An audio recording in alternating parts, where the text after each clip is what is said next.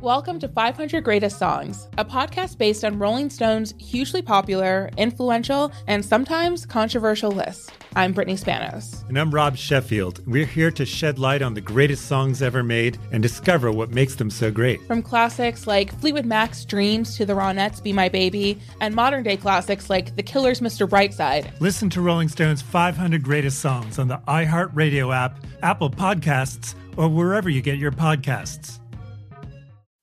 As important as choosing the right destination when traveling is choosing the right travel partner. Gene Fodor. Gene, was good.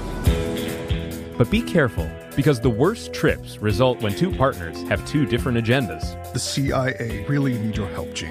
Freeze, Americano. Gene, run! Listen to Fodor's Guide to Espionage on the iHeartRadio app, Apple Podcasts, or wherever you get your podcasts. Every week on Talk Easy with Sam Fragoso, I invite an artist, writer, or politician to come to the table and speak from the heart in ways you probably haven't heard from them before. Some of my favorites are with Tom Hanks, Questlove, and Cate Blanchett. In recent weeks, I talked to actor Dan Levy, director Ava DuVernay, and the editor of The New Yorker, David Remnick. You can listen to Talk Easy on the iHeartRadio app, Apple Podcasts, or wherever you get your podcasts. Rivals is a production of iHeartRadio.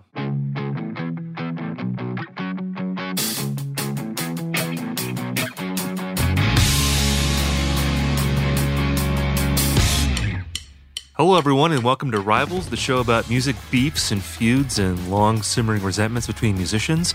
I'm Steve. I'm Jordan, and we've trawled Angelfire, GeoCities, and tripod message boards to get the choicest cuts for this beef from the early aughts. I'm so excited. We got Creed, we got Limp Bizkit, and they're both so fascinating to me because they have these huge sales figures, which are then dwarfed by the hatred that they seem to inspire on such a gargantuan scale. I don't know if it's like, a classic case of silent majority rock, I guess. Yeah, these bands were part of the last era, really, when rock bands sold millions upon millions of albums. I mean, I think they each sold upwards of I know Creed at least has an album that sold 10 million copies. I think Limp Bizkit has a couple records that got up that high. And to me, they really were the defining bands of the late 90s, which was a time in America where I feel like we were in this really decadent period. There wasn't really anything wrong going on in the world. I mean, there weren't any wars that we were in. There was no real economic strife. We didn't have social media melting everyone's brains into mush. Bill Clinton having an affair was the worst thing going on, I feel like.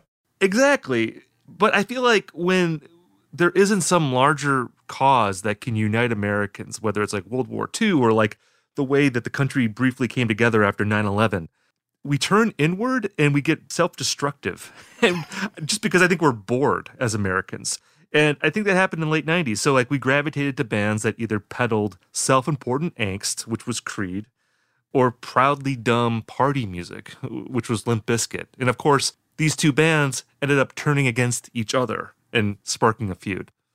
I re-listened to both of these in preparation for this episode. And, I did that with Blink-182 and a few other episodes. And with Blink, I was surprised by how much I enjoyed revisiting all that music. I not only was just hit with all these great waves of nostalgia, but I was really impressed with just the quality of the songwriting, and I really appreciated it. This didn't occur when I revisited the music of Creed or Limp Bizkit, I have to say. I found myself just as confused as I was back when they were radio staples. Yeah, I already feel like I'm in an awkward and frankly shocking position here because I think I might be the one in this episode who will actually defend at least one of these bands, which I probably would not do in any other context.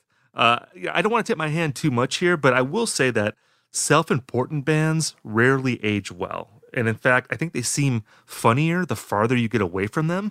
Whereas I think bands that are proudly dumb and don't take themselves that seriously actually seem a little bit smarter once you have some time separating, from their big peak in the culture. So I guess for now I'll leave it at that. But before we go any further down that road where I'm going to actually defend one of these terrible bands, we should probably get into the background of this feud. So without further ado, let's get into this mess.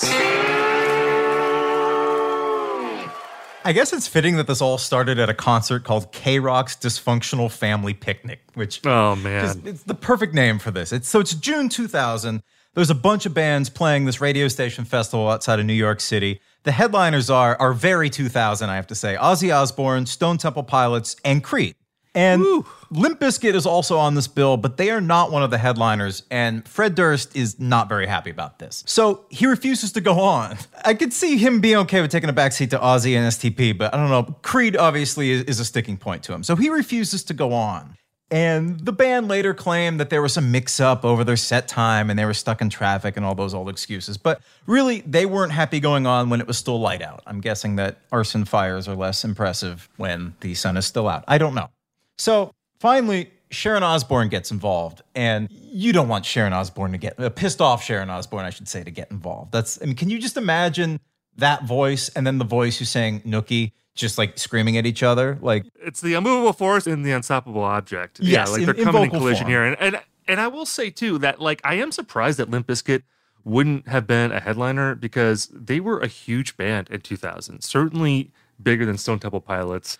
Ozzy, you want to put up there because of the legacy aspect. But again, I've already set up the idea that I'm going to maybe be defending Limp Bizkit in this episode, which I hate doing. I feel like a defense attorney that is like defending like a serial killer or something. Like I feel like I've been put in this awkward position. But I will say that in this instance, I think Fred Durst maybe has a point. Although he probably doesn't go about it the right way, as we'll soon find out. Right. So Sharon Osbourne threatens to pull Ozzy from the lineup if Limp Bizkit doesn't perform. So they traipse to the stage, and he's still pretty pissed off. You know, right or wrong, he's not happy. So he decides to take it out on Creed, specifically Scott Stapp. He gets on the stage, and he tells the crowd, I want to dedicate this next song to the lead singer of Creed. Doesn't even know his name, probably.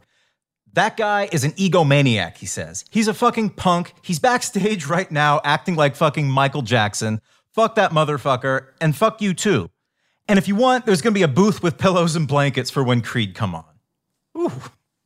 Can I just say, like, I've seen the clip of this, like, a couple of times, and I think it's hilarious when he compares him to Michael Jackson. Like, that always makes me laugh. I don't know why. I just thought that was a really funny line. But Scott Stapp did not take that as a compliment. No. Nobody did. I mean, the organizers are already pissed at Fred for delaying the show. And now he's worried they're going to piss off one of their headliners. So they cut the sound on his mic. And this was just to give Fred, a couple minutes to maybe cool down, but it has the opposite effect. He's furious that they tried to silence him, so he throws every mic off the stage in a fit of rage just to try to, like, foil all the future acts. And then he storms off after something like 6 songs. So, not a great performance. Meanwhile, Creed are, like, in the wings basically going, what the hell, dude?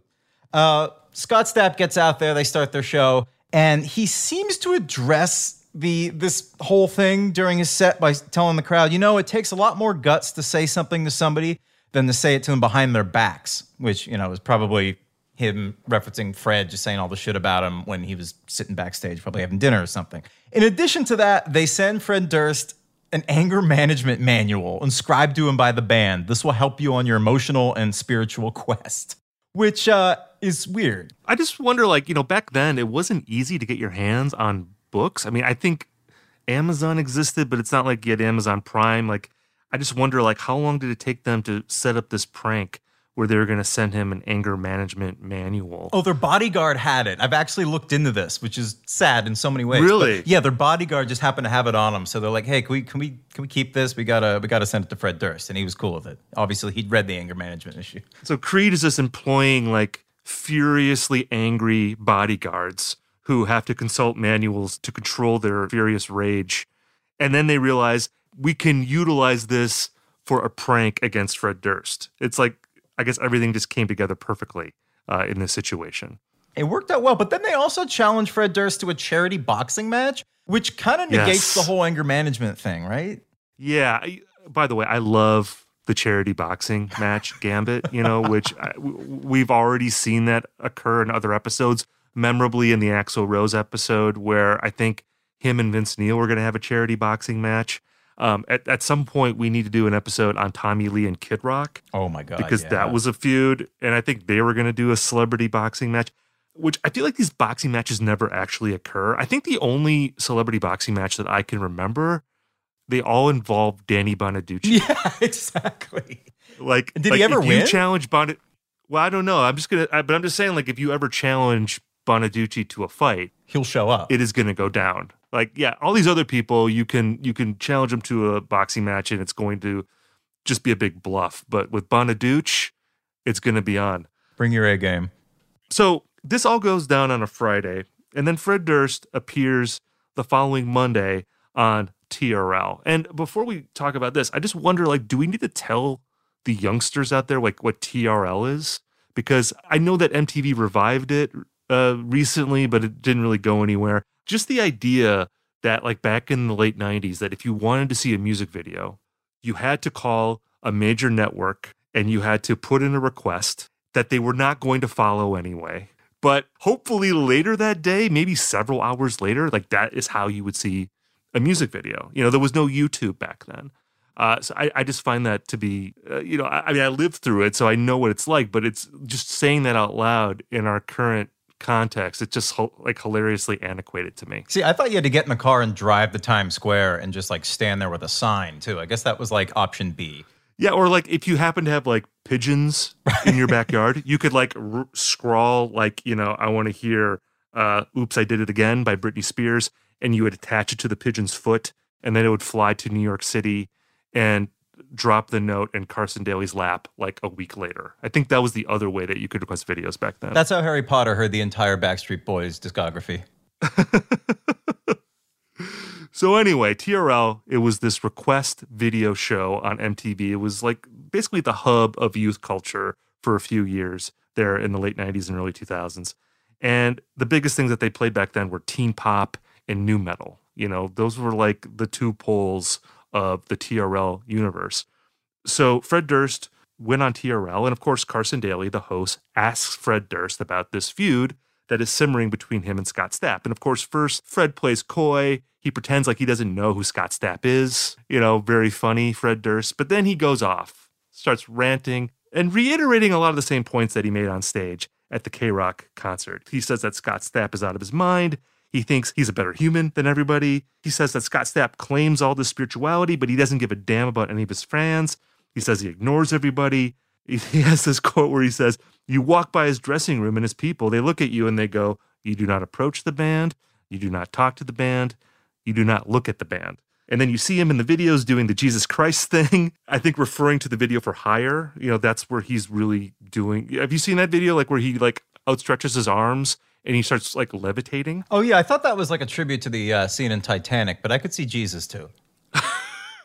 I mean, because I think Creed has like a Christian rock background, or there was some sort of Christian rock connotations. Yeah, their relationship to that was so weird because they always like denied it, but it was pretty blatant. Yeah, I was always confused by that.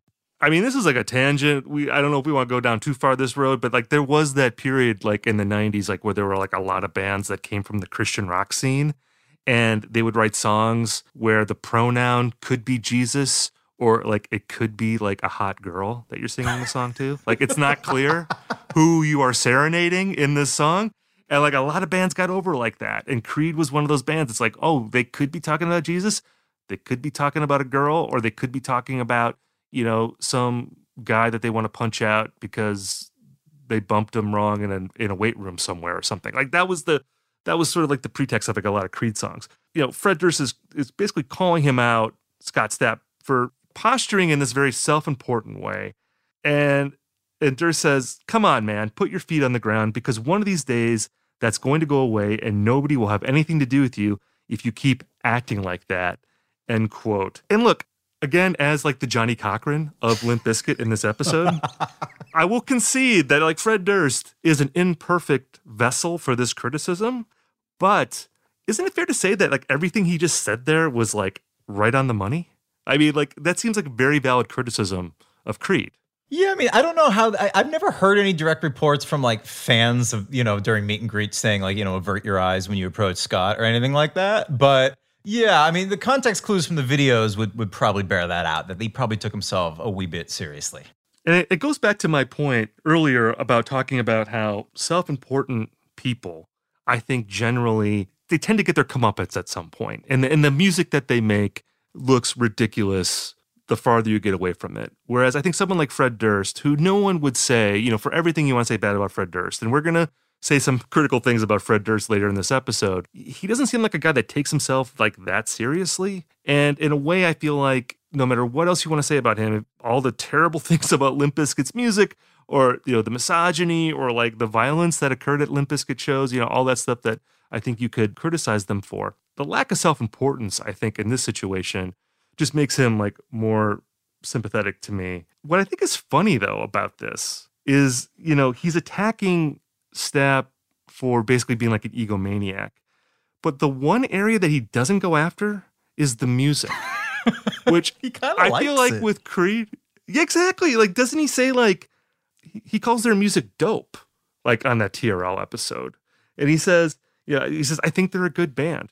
And there are numerous instances of like Fred Durst saying stuff like this about Creed. And I that sort of dumbfounds me, because I feel like if you're going to attack Creed and not make fun of their music, what else is there that is, I feel like you're leaving like a lot of mockable material on the table. It's almost like Fred Durst is taking the high road. The only time I'll ever say that in this episode.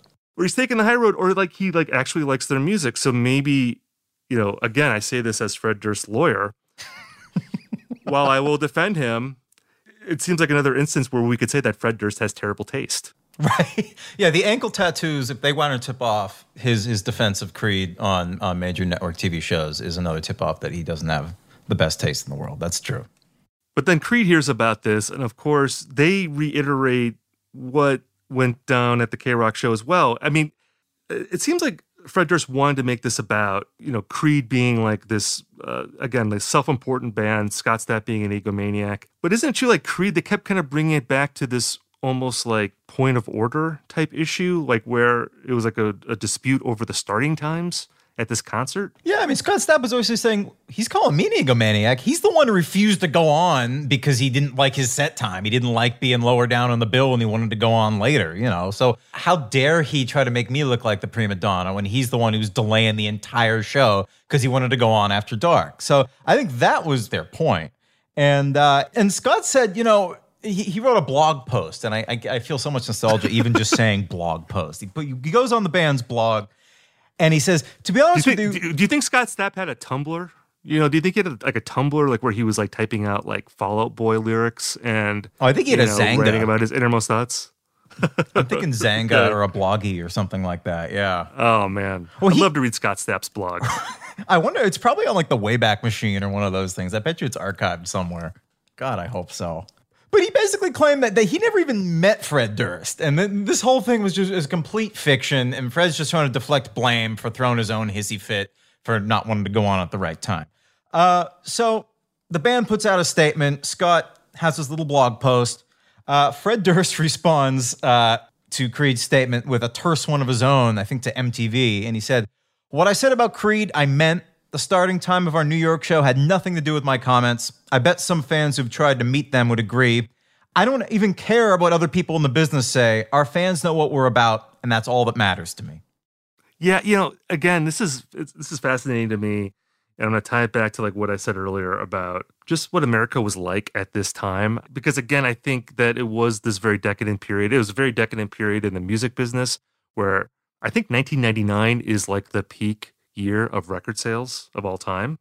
And this was like right as Napster was starting to come in, but like not enough people were using it yet. So there were still like a lot of teenagers out there buying records. And because it was this sort of, again, decadent, even like vapid time, you end up having what to me, this sort of has like a moral component to it, which is a weird thing to say in reference to these two bands because they're both so shitty. But I do feel like in a way, Fred Durst is like positioning himself as like if this were like an 80s movie, like he would be like the slobs and Creed would be the snobs. Like he's like the John Belushi and like and Creed are like the blonde, like fraternity guys. And, he's trying to, I think maybe in his own way, like wave this sort of populist flag for like the downtrodden or the people that are looked down upon. Which, again, is like a weird thing to say in the context of this rivalry because they're both such dirtbag bands. Right. I just have no idea what he's basing that on, too, though. Like, especially if Scott is, I know it's a he said thing, but like if Scott's telling the truth, he's never even really met him. then like, I don't know. I've never really heard of all the things I've heard about Scott Stapp personally and his music. I've never heard anything about him being a dick to fans though. Well, I think it was Creed's image that was, again, like you watch their videos and the lead singer is holding his arms to the sky and being lifted. And, you know, I haven't seen the video for a long time, but I think that video ends with Scott Stapp in the arms of like a crying Jesus Christ who is cradling him like a newborn baby. I could be mistaken. I could be exaggerating that. But I mean, that's the vibe of that video. Of course, it's possible that I am like totally overanalyzing this. And this is just a pissing match because Fred Durst was mad that they weren't headlining the K-Rock Dysfunctional Family Christmas. You know, that is always a possibility here. But I mean, I feel like some sympathy to Fred Durst in this rivalry. And it is interesting too because like you feel like, okay, this is sort of like a small thing and it could have ended just right here. But then like, didn't Scott Stapp end up perpetuating it? Right. This is inexcusable. This is, you know, I've actually been defending Creed probably a lot more than I'd like throughout this episode so far. But you've taken you're like the defense attorney for Scott Stapp here. I know. I don't know how that happened. I know we're both like in a twilight zone of filth and scumbaggery in this episode. This is bad. This is inexcusable. This is part of my plea deal bargain for Scott. I will admit that he did do the following. He perpetuates this argument between himself and Fred Durst. This is about a month after the Dysfunctional Family Picnic incident goes down. And Creed calls Fred Durst to task for how he handled a young group called Taproot, later of Poem fame. I don't know anything beyond Poem. Am I missing anything with Taproot? Anything good? You know, I have no idea. Oh, good. I'm going to be honest. I could, your knowledge of Poem is like way more than my knowledge of Taproot. Okay, that's good. Sorry to all the Taproot heads out there. I'll dig into the back catalog after this episode. So Fred Durst does this up-and-coming band Taproot dirty. This is during the period when Fred Durst, which I didn't realize, was a VP for Interscope. You know, in addition to his many Limp Bizkit duties, he was also, I guess, doing A&R for Interscope. Who knew? So he's one of the many headhunters trying to sign Taproot, and the band went another direction, I guess apparently because they hadn't heard from Fred in a while.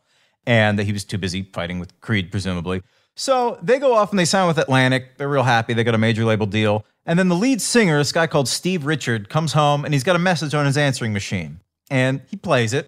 And I like to read it almost in full because it sounds like something that would be from like Goodfellas. It's really incredible. Okay, so it's awesome. It's like borderline psychopathic. Oh yeah, I mean it's like a bad screenwriter. It's amazing. Yeah, I don't think it's even borderline. I think like Fred Durst lost his damn mind right before he left this message. Okay, so this is from Fred Durst leaving it on the voicemail of a singer who signed with somebody else and not him. Steve, Fred Durst. Hey man, you fucked up. You don't ever bite the hand that feeds in this business, bro. And your fucking manager so-called guy is a fucking idiot, a loser motherfucker going nowhere. You have just chosen that path. I took you under my wing, brought you to my house, fucking talked about your ass on the radio in press, and you embarrassed me and the Interscope family. How am I doing? Can I just say, like, you read that so chipper? Really? You I read was that really so trying. chipper, man. You're like, hey, Fred Durst, hey, man, you fucked up. It's like, wow, this Fred Durst is like, he sounds pretty chipper. I like stood up for that, too. I was like really going for it. I just imagine him being like, Steve, Fred Durst, hey, man, you fucked up. You don't ever bite the hand that feeds the business, bro. Like more kind of surfer, like drawn out. And he's probably like super stoned too. I'm guessing like he had smoked some bowls or like done some lines before this phone call. Cause this, again, it seems unhinged and maybe like a bit of a drunk dial. Oh yeah, I mean, he sounds like a pissed off mafioso. He's saying that now you got enemies and you're fucking yourself already. Don't fucking show up at my show because if you do, you're gonna get fucked. You and your fucking punk ass, you're a fucking dumb motherfucker. You're learning right now exactly how to ruin your career before it gets started. All of the luck, brother. Fuck you. Click. Oh, man. So that's no good. You know, and really, it's like, where's Taproot now? You know? I think Fred, again, as Fred Durst's lawyer, Powerful I have enemy. to point out that Taproot, other than Poem, apparently, whatever the hell that song is, you know, no one remembers Taproot now. And, you know, maybe if you hadn't crossed Fred Durst and caused him to make this psychotic phone call to your house, you'd be playing stadiums right now. It's probably fair to say that more people remember this voicemail than they do Taproot's song, because it starts making the rounds on like early file sharing services. And Creed obviously have nothing to do with this, but they decide to point out the fact that Fred has clearly not read the anger management manual that they so generously gifted to him. So Creed puts out this... They really committed to that bit, the anger management manual bit. You know, it's like we have the book, we're going to send it to you, and then we're going to do a callback the next time that you make like a scene of yourself in public. Right. So like this is like a recurring bit that and I got to say, like, okay, I've been defending Fred Durst. I will say in this instance, good on you, Creed. That was a good callback to your joke. I feel like the anger management thing kind of fell flat at first, but this was a good callback to it. Good callback, but I don't know. I always kind of saw it as kind of a goody-goody move, like finger pointing, like, look at what they did. Aren't they bad? How could they do that? We will not stand for these mafioso tactics in the industry, these vulgar comments. You know, he's worn out his welcome as an artistic spokesperson for our industry. Fred's vulgar comments and violent threats are totally indicative of a mobster mentality that this industry has tried to rid itself of in recent years. It's just this like kind of pearl-clutching statement that they put out, which, I don't know, it's kind of like, you don't need to get involved with that. I think it's hilarious that they referred to Fred Durst as an artist spokesman for our industry.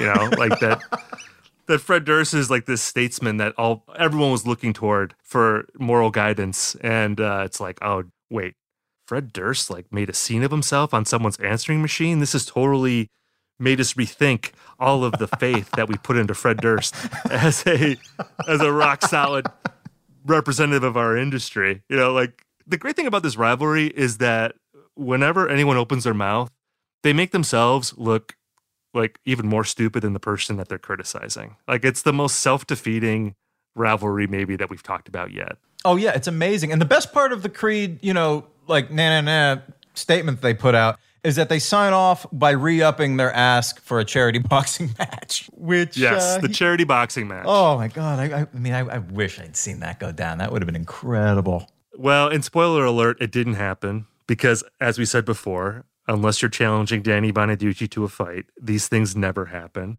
And it's always about, I think, one person backing down. Like, if you're going to have, like one person's going to, like, really push the charity boxing match, and maybe both people are going to be into it for a while, but, like, you don't want to be the one that caves. No. Because you can always be like, well, I would have done it. If they would have done it, I would have done it.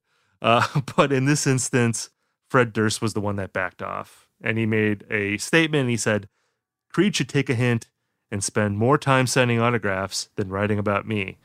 The boxing match sounds like fun, but I'd rather not resort to violence since I'm busy doing a free tour. And by the way, that was the tour that Limp Bizkit did. I think it was in 2000. For Napster? It was the Napster tour. So in this instance, I guess Fred Durst was saying that I am an artist spokesman for the community, because I'm doing free tours for people. I am the Gandhi of nu metal, if you will. And I don't resort to violence. I'm a non-violent man. So he's trying to take the high road while also backing off from the charity boxing idea. All right, hang on. We'll be right back with more Rivals. Welcome to 500 Greatest Songs, a podcast based on Rolling Stone's hugely popular, influential, and sometimes controversial list. I'm Brittany Spanos. And I'm Rob Sheffield. We're here to shed light on the greatest songs ever made and discover what makes them so great. Every week, we'll pick a new song from the list and talk about their placement on the revamped 2021 list. We'll also have guests join us, ranging from the artists themselves to the producers, or simply other writers like ourselves who voted on them. From classics like Fleetwood Mac's Dreams to the Ronettes' Be My Baby, and modern-day classics like The Killer's Mr. Brightside and Britney Spears' Baby One More Time. There's so many fascinating stories that have been forgotten, like Midnight Train to Georgia, starting with a phone call to Farrah Fawcett, or how the Yeah Yeah Yeahs inspired Kelly Clarkson's banger Since You've Been Gone and Beyoncé's Hold Up. Listen to Rolling Stone's 500 Greatest Songs on the iHeartRadio app, Apple Podcasts, or wherever you get your podcasts. As important as choosing the right destination when traveling is choosing the right travel partner. Eugene Fodor. Gene, was будет? Much of the joy you will find on the road comes from the person you share it with. So you ride the books, Gene. L'Astor on the business. I understand now. Tis a wise man who marries a wiser woman. But be careful and choose your travel partner well, because the worst trips result when two partners have two different agendas. Get down! I'm not stupid, Gene. Something is going on, and it's high time you tell me the truth. Freeze, Americano! Gene, run! So travel before it's too late. Your money will return, your time won't, and we're all too quickly approaching that final destination. Listen to Fodor's Guide to Espionage on the iHeartRadio app, Apple Podcasts, or wherever you get your podcasts. Hey guys, I'm home. Everyone knows that it's Dad's job to be a bit of a joker. Sorry I'm late, everyone. There was an accident at the factory. Monty fell into the upholstery machine. Don't worry though, he's fully recovered. Good one, Dad. Did you get the pizza for dinner? So he likes to keep everyone happy with some dad jokes. Yep, right here. I had a coupon, and it saved me a lot of dough. Well, the truth is, Dad is just a fun guy. Hey, I'm not a mushroom. Please stop. Where does he get these stupid jokes from? He listens to the Daily Dad Jokes podcast. Oh, great. More dad jokes for me. We've delivered over 15,000 jokes to over 3 million listeners, and man, the postage fees are killing us. Listen to the Daily Dad Jokes podcast every day on the iHeartRadio app, Apple Podcasts, or wherever you get your podcasts.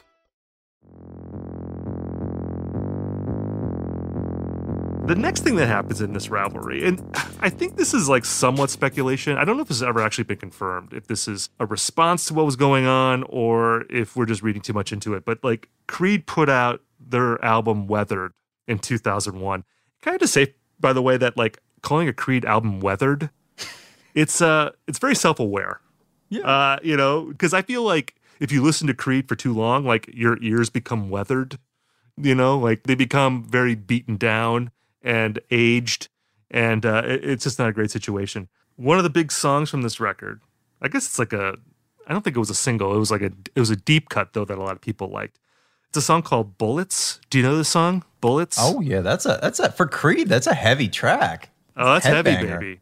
It's a heavy piece of shit, but it's a heavy song. And there's a line in this song that I think is hilarious. And I think it's maybe a reference to Fred Durst, where he says, "At least look at me when you shoot a bullet through my head." And which I think is a reference to like, Fred Durst going on stage and saying all this stuff about Creed at the Dysfunctional Family Picnic, in the summer of 2000. I just think it's hilarious, though, that the conceit of the song is that it's better to shoot someone in the head if you look at them in the eyes. It's like, hey, if you're going to shoot me, do the honorable thing and look at me in the face. It's like, how about just don't shoot me? Like, I feel like any bullet to the head from somebody is inherently dishonorable. Like, if you're going to kill me, there's not a lot of honor in that. So, like, if you get the chance to talk to somebody before they shoot you, the first thing you should probably say is maybe don't shoot me. I agree. That's a good. Yeah, or else I would say, shoot me in the back of the head so I don't know it's coming. I'd rather just be on my way, having a good day, and then all of a sudden I'm dead. Like I don't realize the bullet's coming. I feel like that's the better way to go. So, like, if I were to write bullets, I would say, shoot me in the back of the head. Please. That would be the sensitive thing to do. Like, that would be my lyric. But apparently Scott Stapp and I disagree on this. So anyway, that seems to be another instance of Scott Stapp perpetuating this very dumb feud. Which, again, I choose to believe it's about Fred. And I guess because obviously this feud was still sort of in the news when they released Weathered. It was only a year after the K-Rock Dysfunctional Family Picnic. He's asked about Weathered, and Fred says it's really a good album. He takes it really well. In fact, he's talking to MTV.com. He says it's a great record, no filler. It's like these guys know how to write songs. They know how to write songs, so the melody and the words and the things, you just wake up the next morning and you're singing it. So Fred Durst is walking around his house singing Creed songs, which I really like that image. All those things are wrong, by the way. All those things you just said are wrong. It's not a great record. There's tons of filler. They don't know how to write songs. There's some melody, but not enough. And if you sing the songs, you hate yourself because you are mad that there are Creed songs in your head. It's like, you're in a feud, dude. Like, make fun of their record. Make fun of their music. He called My Sacrifice the biggest song of the year. Oh, there are many frustrating things about this rivalry, but that is the single most frustrating thing. That, like, Fred Durst did not make fun of their music. It's like, if you are going to fight Creed, you have so much great material there. And we've already made fun of them in this episode, and not even as much as we should. I mean, I made fun of the video for Hire. We haven't even talked about the song With Arms Wide Open, you know, their big power ballad. I remember, like, on some show, I don't know if it was like the MTV Video Music Awards or if it was the Grammys, Scott Stapp sang that song like while holding his baby on stage. Like, did you see that performance? Oh my God, I blocked it out until just this moment. Holy shit, I forgot about that. Wow. Wow. Just singing this like incredibly maudlin. Are we sure that was his baby? Sentimental. Good point. I don't know. Maybe it was like they rented a baby because it's like, hey, we need a prop for this like pathetic power ballad that dullards are gonna like get into and cry when they hear this song, and they're gonna like, oh, he's holding a baby. But that's a good point. He probably kidnapped that baby for all we know. You know, could have kidnapped that baby, held it for ransom, just for that performance. But anyway, getting back to the point, it's like whenever Fred Durst is asked about Creed, he's just talking about them like they're Led Zeppelin or something. Yeah, he's very, well, you see, this is a couple months after 9/11, and he goes on to say, you know what, anything that went on between us, water under the bridge, you know what, I don't want to put any more negativity out in the world. I said what I said. I had an opinion. He said, I had an opinion. They're like assholes. Everybody has one, which is some classic Fred Durst right there. Yeah, spoken like a true artist spokesman for the entertainment industry right there. Like a true paragon of the industry. And then Creed backed off too. And what I think is hilarious, I mean, there's many hilarious things here, but like as a peace offering to Limp Bizkit, Creed, I don't know if they actually did this, but they considered taking Puddle of Mudd on the road as an opening act because Puddle of Mudd was like a protege of Fred Durst, which again, that's like another thing you could nail Fred Durst for right there. Like Puddle of Mudd. Like, don't get me started on Puddle of Mudd. I mean, they're worse than either one of these bands. Oh, as far as I'm concerned. But I just thought it was, you know, again, that's like another instance of like whoever is talking in this rivalry totally undermining themselves like by their own idiocy. You know, that like Creed is trying to make amends and their peace offering is we're going to tour with this incredibly shitty band that like Fred Durst took under his wing. They should have really toured with Taproot. That really would have been the best way to end this feud. Oh, man. Yeah. Dude, a Creed, Puddle of Mudd, Taproot, triple bill? Are you kidding? That's like butt rock heaven right there. So the feud is essentially over, but before we move on, I really want to talk about this hypothetical charity boxing match a little bit more. Like, who do you think would have won that? Well, okay, so you have Scott Stapp, who I think at that time was probably in better shape than Fred Durst. Wouldn't you say? I mean, he'd always wear those like white tank tops that showed off his arms. Oh yeah, he had some guns. Absolutely. I mean, just check the arms wide open video. They were probably huge because he was always like spreading them out. It's probably like exercise. I mean, it's like bowlers have those huge arms. It's probably like that. So yeah. And also, as we know, I mean, like from the Footsteps poem, that he had Jesus walking alongside of him wherever he went. So like Jesus was his wingman who could assist on kicking anyone's ass if Scott Stapp got into a fight. Fred Durst, you know, in comparison, I mean, I don't know what he would be like as a fighter. I don't know if he's ever taken any martial arts or anything. My assumption is that he would be like a dirty fighter, you know, like probably wouldn't fight fair. Oh, yeah. Well, I know exactly how he'd be as a fighter because have you ever played the Fight Club video game? He is a character in the Fight Club video game. What? Yeah. I didn't know there was such a thing. I mean, he was terrible. And I don't even remember, like, one of my friends had it. I remember playing it and was like, oh, okay, you know, it's Tyler Durden. We're going through. And then all of a sudden it was just Fred. And you click on it and it was Fred Durst. And he had like the red Yankees hat. And he was, I don't know what kind of string. I guess what he was saying to Taproot was not a lie. He's a powerful man who can pull strings and get himself in the Fight Club video game, which check it out. It's pretty amazing. I don't understand like what the context was for Fred Durst to be in the Fight Club universe, you know, that he was just somehow fighting Ed Norton all of a sudden on a video game. It's very, very intrigued by that. Well, anyway, so you have some reconnaissance from the Fight Club video game that suggests that Fred Durst might be a good fighter. And we also have Scott Stapp, who we both seem to agree is probably in better shape. I have to say that for me, if these two were in a real charity boxing match, I would probably take Scott Stapp just because I think Scott Stapp would probably take it more seriously. And, I just imagine him doing like the Rocky IV training regimen, like where you go to Siberia and you're like dragging boulders up mountains, Like, I think Scott Stapp is crazy enough. Exactly. I think he would take it seriously and train and make sure that he could like break Fred Durst. Whereas I think Fred Durst would probably show up with like a red ball cap backward, some Playboy bunnies, having partied all night, and would maybe look at it as a joke, and then he'd get in the ring and realize that there was no joke and that he was going to be in big trouble. So that would be my prediction. I probably would go with Stapp too, but I could also see Fred Durst. I mean, listening to that voicemail lets me think that there's this whole other side that he can tap into, that of just unrestrained fury. And I could also see Fred Durst just binging on it, just training with like a diet of Jolt soda for days on end until he's just completely wired. So I don't know. I edge to Stapp, but it would be close, I think. It would go multiple rounds. What's interesting about this rivalry to me is, again, it was short-lived.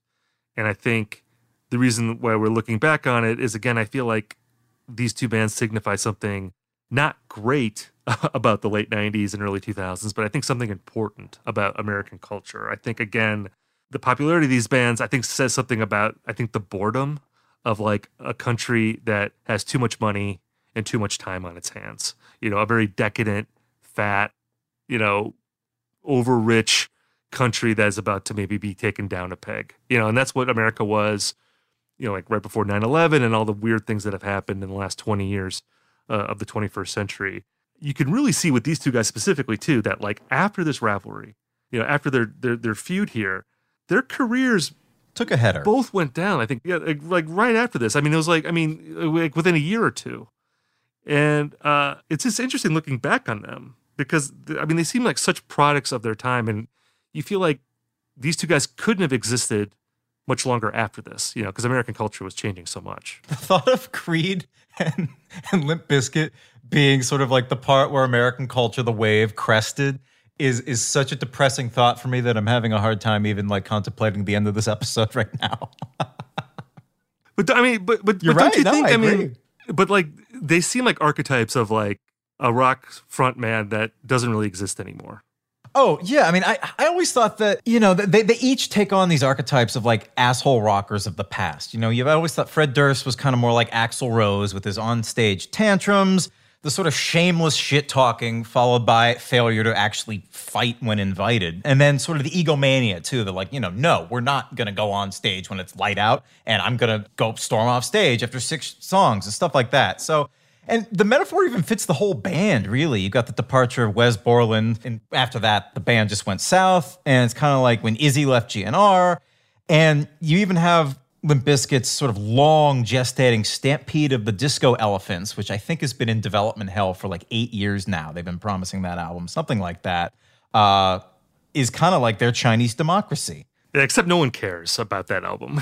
That's the difference. Like, people were curious to hear Chinese Democracy. I'm not hearing a lot of like there's no like online petitions about release Stampede of the Disco Elephants. We must hear this album. Maybe there's like a dozen people in Florida or something that want to hear that. You're not curious about a Limp Bizkit album that's like 8 years or 10 years in the making? I gotta say, at that point, I am curious. We're curious because we're lunatics, Right. But I feel like the average sane person is not going to care about that record. But we'll see. And Scott Stapp always struck me as kind of like, fellow Floridian Jim Morrison, sort of this boozy, boorish brawler with a messiah complex and delusions of self-righteous spiritual advancement. Yeah, it's worth noting, obviously, that Scott Stapp, like Jim Morrison, struggled with substance abuse and mental illness for many years, and thankfully he's moved beyond that now, and it took a huge toll on not only his health, but his public image. And as you said, the 2000s for both these guys, not a pretty time. Yeah, I think when, we look at both of these guys and their arc since the early aughts, to me, like Scott Stapp seems to have had a harder go of it. We'll talk about Fred Durst here in a minute, but, you mentioned his struggles like with alcohol abuse and mental illness. And, we've been having some fun with Scott Stapp. I don't want to make like too much light of that stuff though, because it does seem like it's been a serious problem with him. Even when it's come up in contexts that are kind of funny, like, the 2002 story, for instance, like where the concert they actually got sued. Ooh. Yeah, like where they got sued by their own fans because like the show was so terrible, which I don't think that's ever happened before. Like where fans actually came together in a class action lawsuit to sue a band for sucking. Like, you know, not even the shittiest bands in the world have had that happen to them, but it happened to Creed. And the reason why they weren't very good that night had a lot to do with Scott Stapp.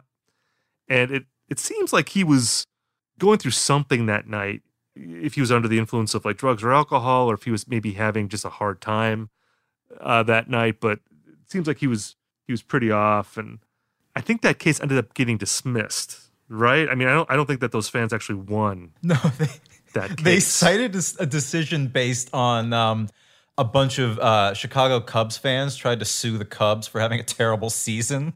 And so that was, and they lost. So that was the precedent set. And I think that the judge threw the case out based on the Chicago Cubs ruling.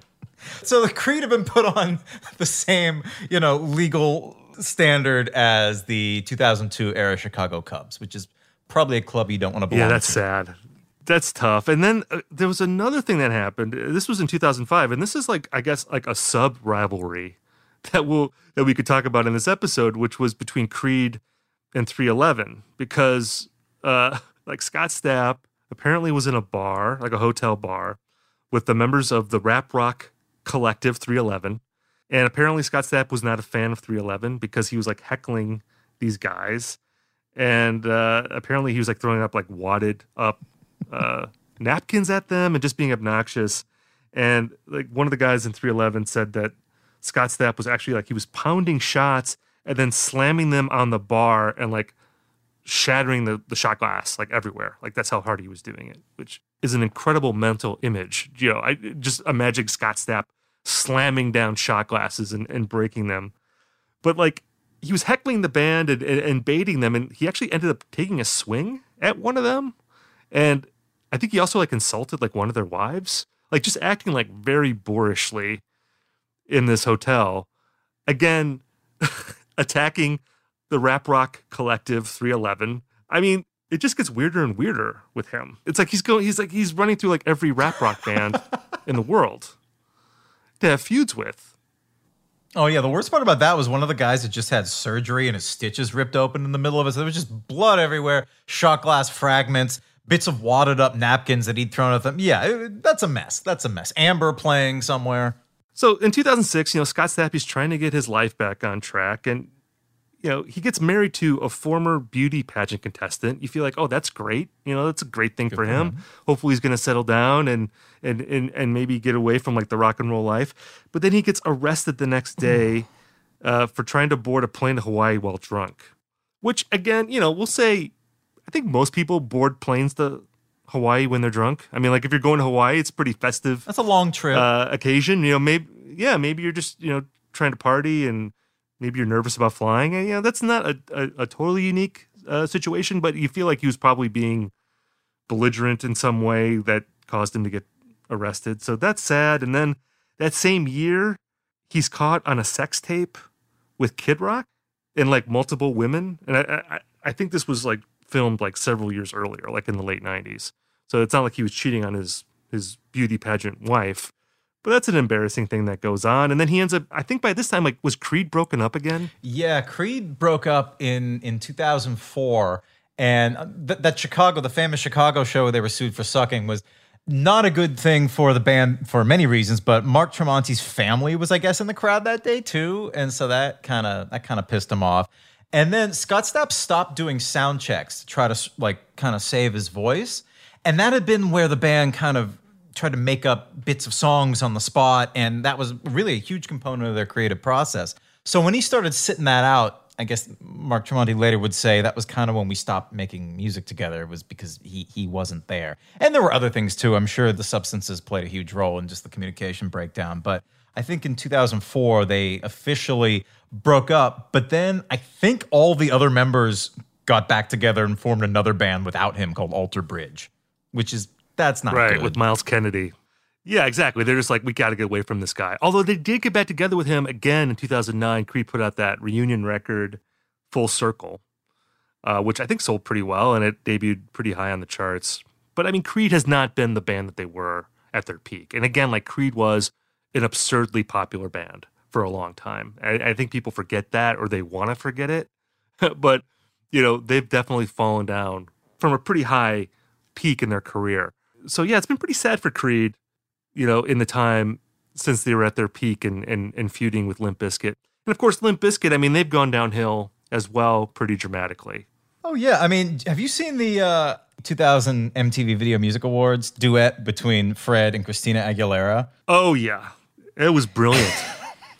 Being sarcastic, it was awful. Yeah, it was terrible. And also, I don't really understand what he was doing there because he really wasn't involved in it. And when he was asked about it at the time, he said, "I want the girl, that's it," which is not a very gallant thing for Fred Durst to say. But this is sort of a theme with him. A pissed off Christina goes to the press and said, "You wish you got some nookie from it. He got no nookie. That did not happen. It's some really crazy stuff that people want to insinuate and people want to say it, and it's hurtful." So that's not good. You don't take a shot at Christina Aguilera and miss. That's not very nice. And it gets worse. Yeah, didn't he do the same thing with Britney Spears? Didn't he reclaim that he had slept with Britney? Oh, times 1,000. Yeah, no, it got this one. That was just a preamble with Christina for the main event, which is the Britney Spears controversy. He's, I guess, writing, I think, 3 songs for her for what was going to be In the Zone in 2003. And I would give anything to hear Britney Spears sing a Fred Durst song. I guess all that exists are his own demos.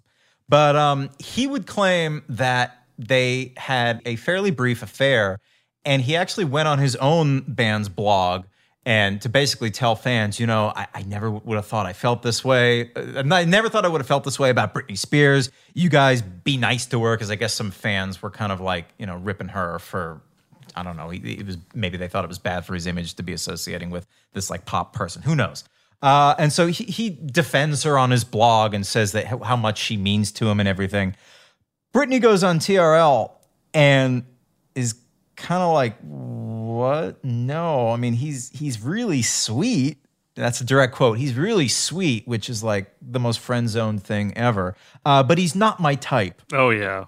Fred, apparently, after this TRL thing happened, withdrew his songs for consideration from In the Zone.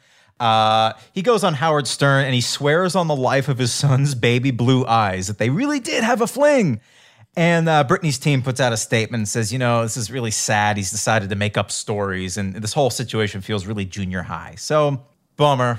He's just been friend-zoned publicly by Britney Spears. And he did this again when he does the cover of Behind Blue Eyes with Halle Berry that he directed. And he said, I guess they kissed on screen, and he later tried to make it seem like they had an affair there too.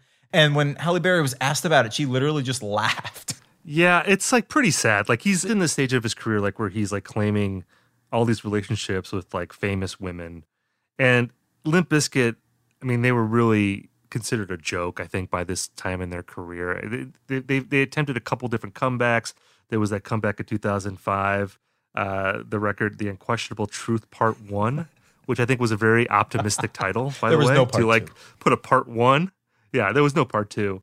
I think that record sold 93,000 copies in its first week, which now, if any band sold that much, I mean, that'd be a great first week. But in 2005, that was not very good. And it was only 5 years after Limp Bizkit was selling 1 million records a week. So their popularity had just plummeted by that point. And then they tried again in 2009 to come back. And I think they put out a record called Gold Cobra in 2011, which I remember hearing once because I was just sort of morbidly curious about it. And I mean, they were not at their peak at that point. And again, I think when you look at both of these bands, it just underlines how they really seem to belong in their moment. And that once you took them out of that 4 or 5 year stretch in the late 90s and early 2000s, they just did not fit in. It was just something that was not going to work. It was America had changed. We weren't in that decadent, bored place anymore. By the end of the aughts, it was a much different world. And it was I think people wanted to leave these bands in the past. We're going to take a quick break to get a word from our sponsor before we get to more Rivals.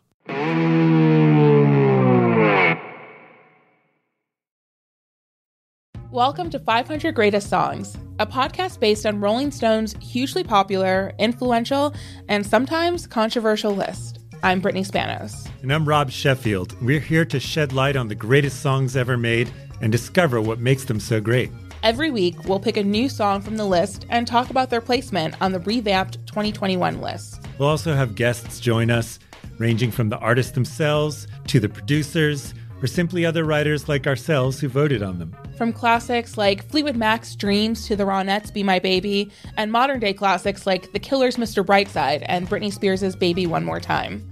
There's so many fascinating stories that have been forgotten, like Midnight Train to Georgia starting with a phone call to Farrah Fawcett, or how the Yeah Yeah Yeahs inspired Kelly Clarkson's banger Since You've Been Gone and Beyoncé's Hold Up. Listen to Rolling Stone's 500 Greatest Songs on the iHeartRadio app, Apple Podcasts, or wherever you get your podcasts. As important as choosing the right destination when traveling is choosing the right travel partner. Eugene Fodor. Gene, возбудит. Much of the joy you will find on the road comes from the person you share it with. So you write the books, Gene, and Vlasta runs the business. I understand now. It is a wise man marries a wiser woman. But be careful and choose your travel partner well, because the worst trips result when two partners have two different agendas. Get down! I'm not stupid, Gene. Something is going on, and it's high time you tell me the truth. Freeze, Americano! Gene, run! So travel before it's too late. Your money will return, your time won't, and we're all too quickly approaching that final destination. Listen to Fodor's Guide to Espionage on the iHeartRadio app, Apple Podcasts, or wherever you get your podcasts. Hey guys, I'm home. Everyone knows that it's Dad's job to be a bit of a joker. Sorry I'm late, everyone. There was an accident at the factory. Monty fell into the upholstery machine. Don't worry though, he's fully recovered. Good one, Dad. Did you get the pizza for dinner? So he likes to keep everyone happy with some dad jokes. Yep, right here. I had a coupon, and it saved me a lot of dough. Well, the truth is, Dad is just a fun guy. Hey, I'm not a mushroom. Please stop. Where does he get these stupid jokes from? He listens to the Daily Dad Jokes podcast. Oh, great. More dad jokes for me. We've delivered over 15,000 jokes to over 3 million listeners, and man, the postage fees are killing us. Listen to the Daily Dad Jokes podcast every day on the iHeartRadio app, Apple Podcasts, or wherever you get your podcasts.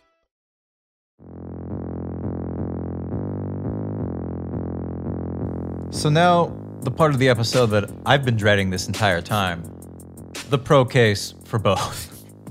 Yeah, we've both have joked about being like defense lawyers for Scott Stapp and Fred Durst. I've been defending Fred Durst. You've been defending Scott Stapp. So why don't you give the pro Creed side first? I just gotta say, I gotta give them the slight edge for having better songwriting chops and Mark Tremonti's guitar playing.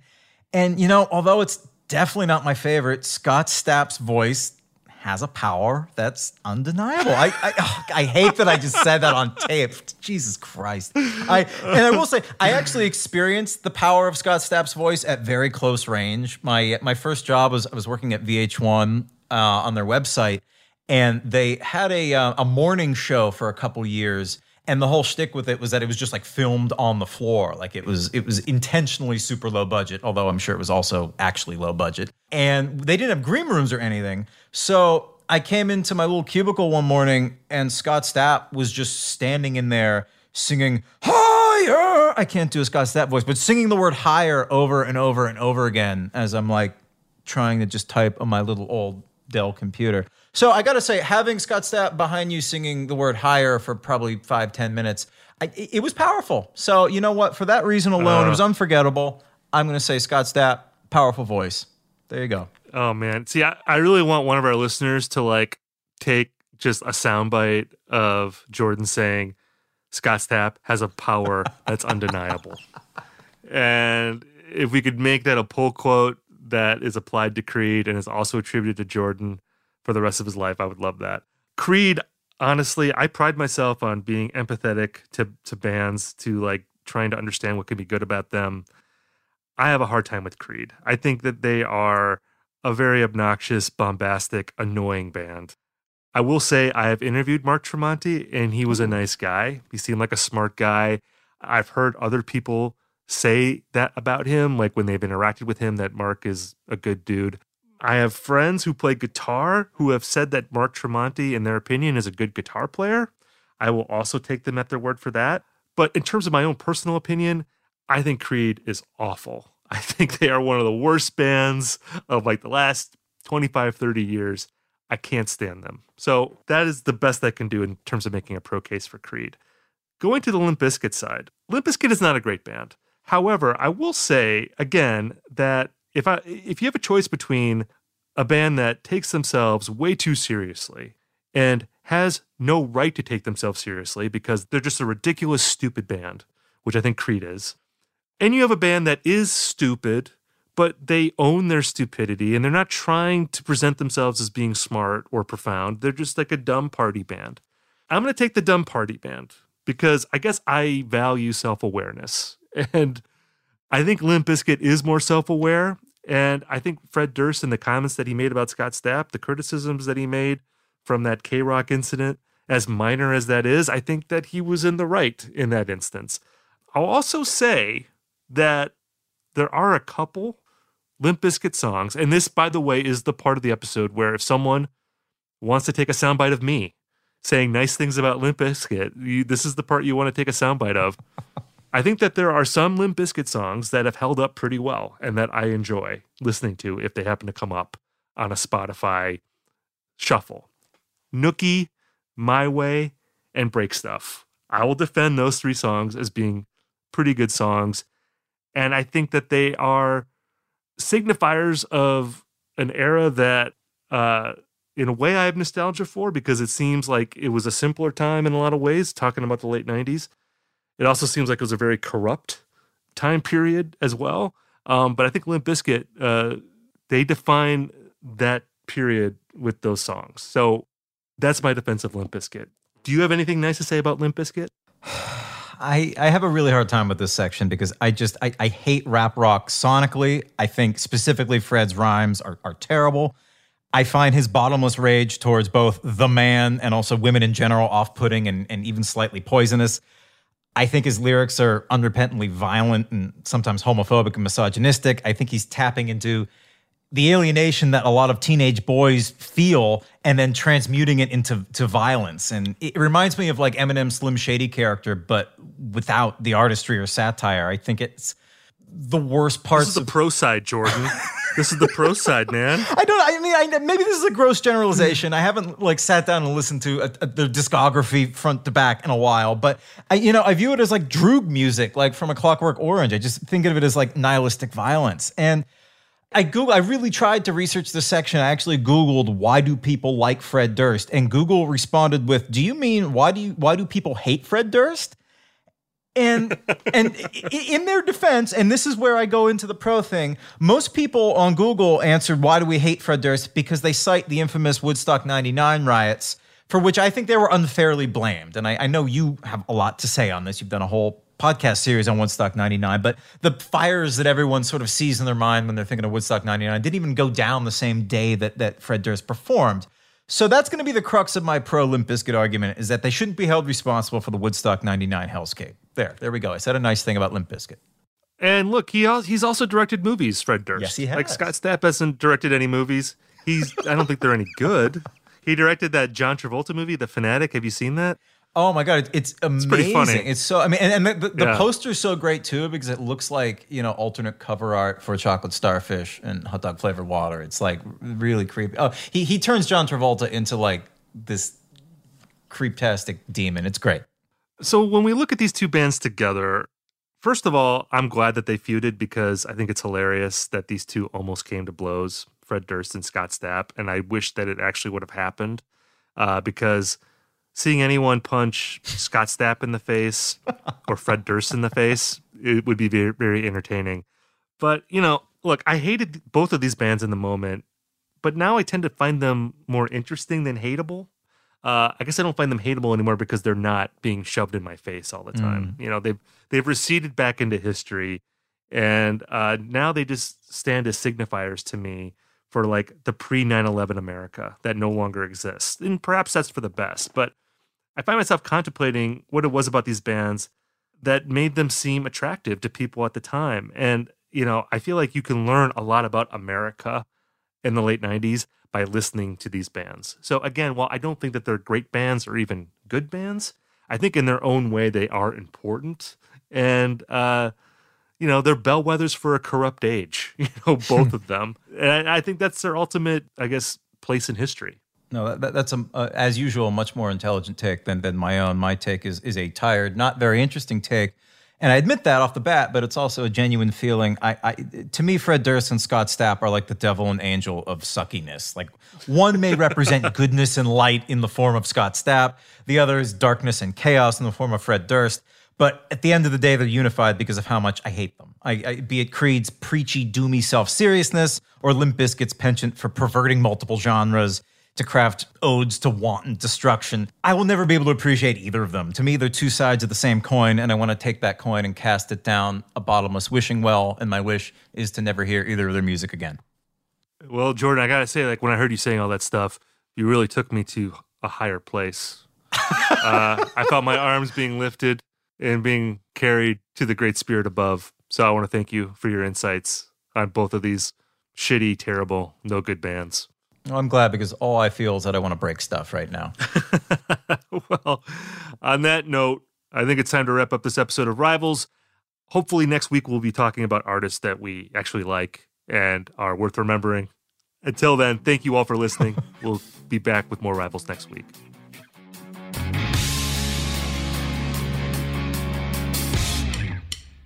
Rivals is a production of iHeartRadio. The executive producers are Sean Titone and Noel Brown. The supervising producers are Taylor Chacoin and Tristan McNeil. The producer is Joel Hatstadt. I'm Jordan Runtagh. And I'm Stephen Hayden. If you like what you heard, please subscribe and leave us a review. For more podcasts from iHeartRadio, visit the iHeartRadio app, Apple Podcasts, or wherever you listen to your favorite shows.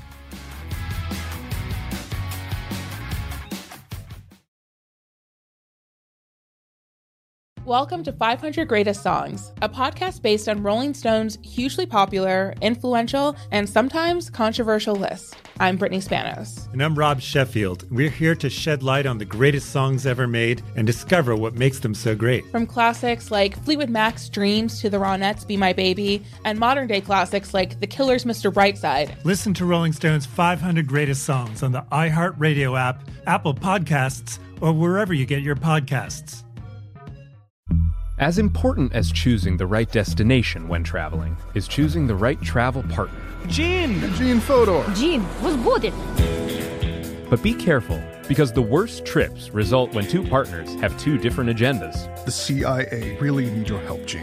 Freeze, Americano. Gene, run! Listen to Fodor's Guide to Espionage on the iHeartRadio app, Apple Podcasts, or wherever you get your podcasts.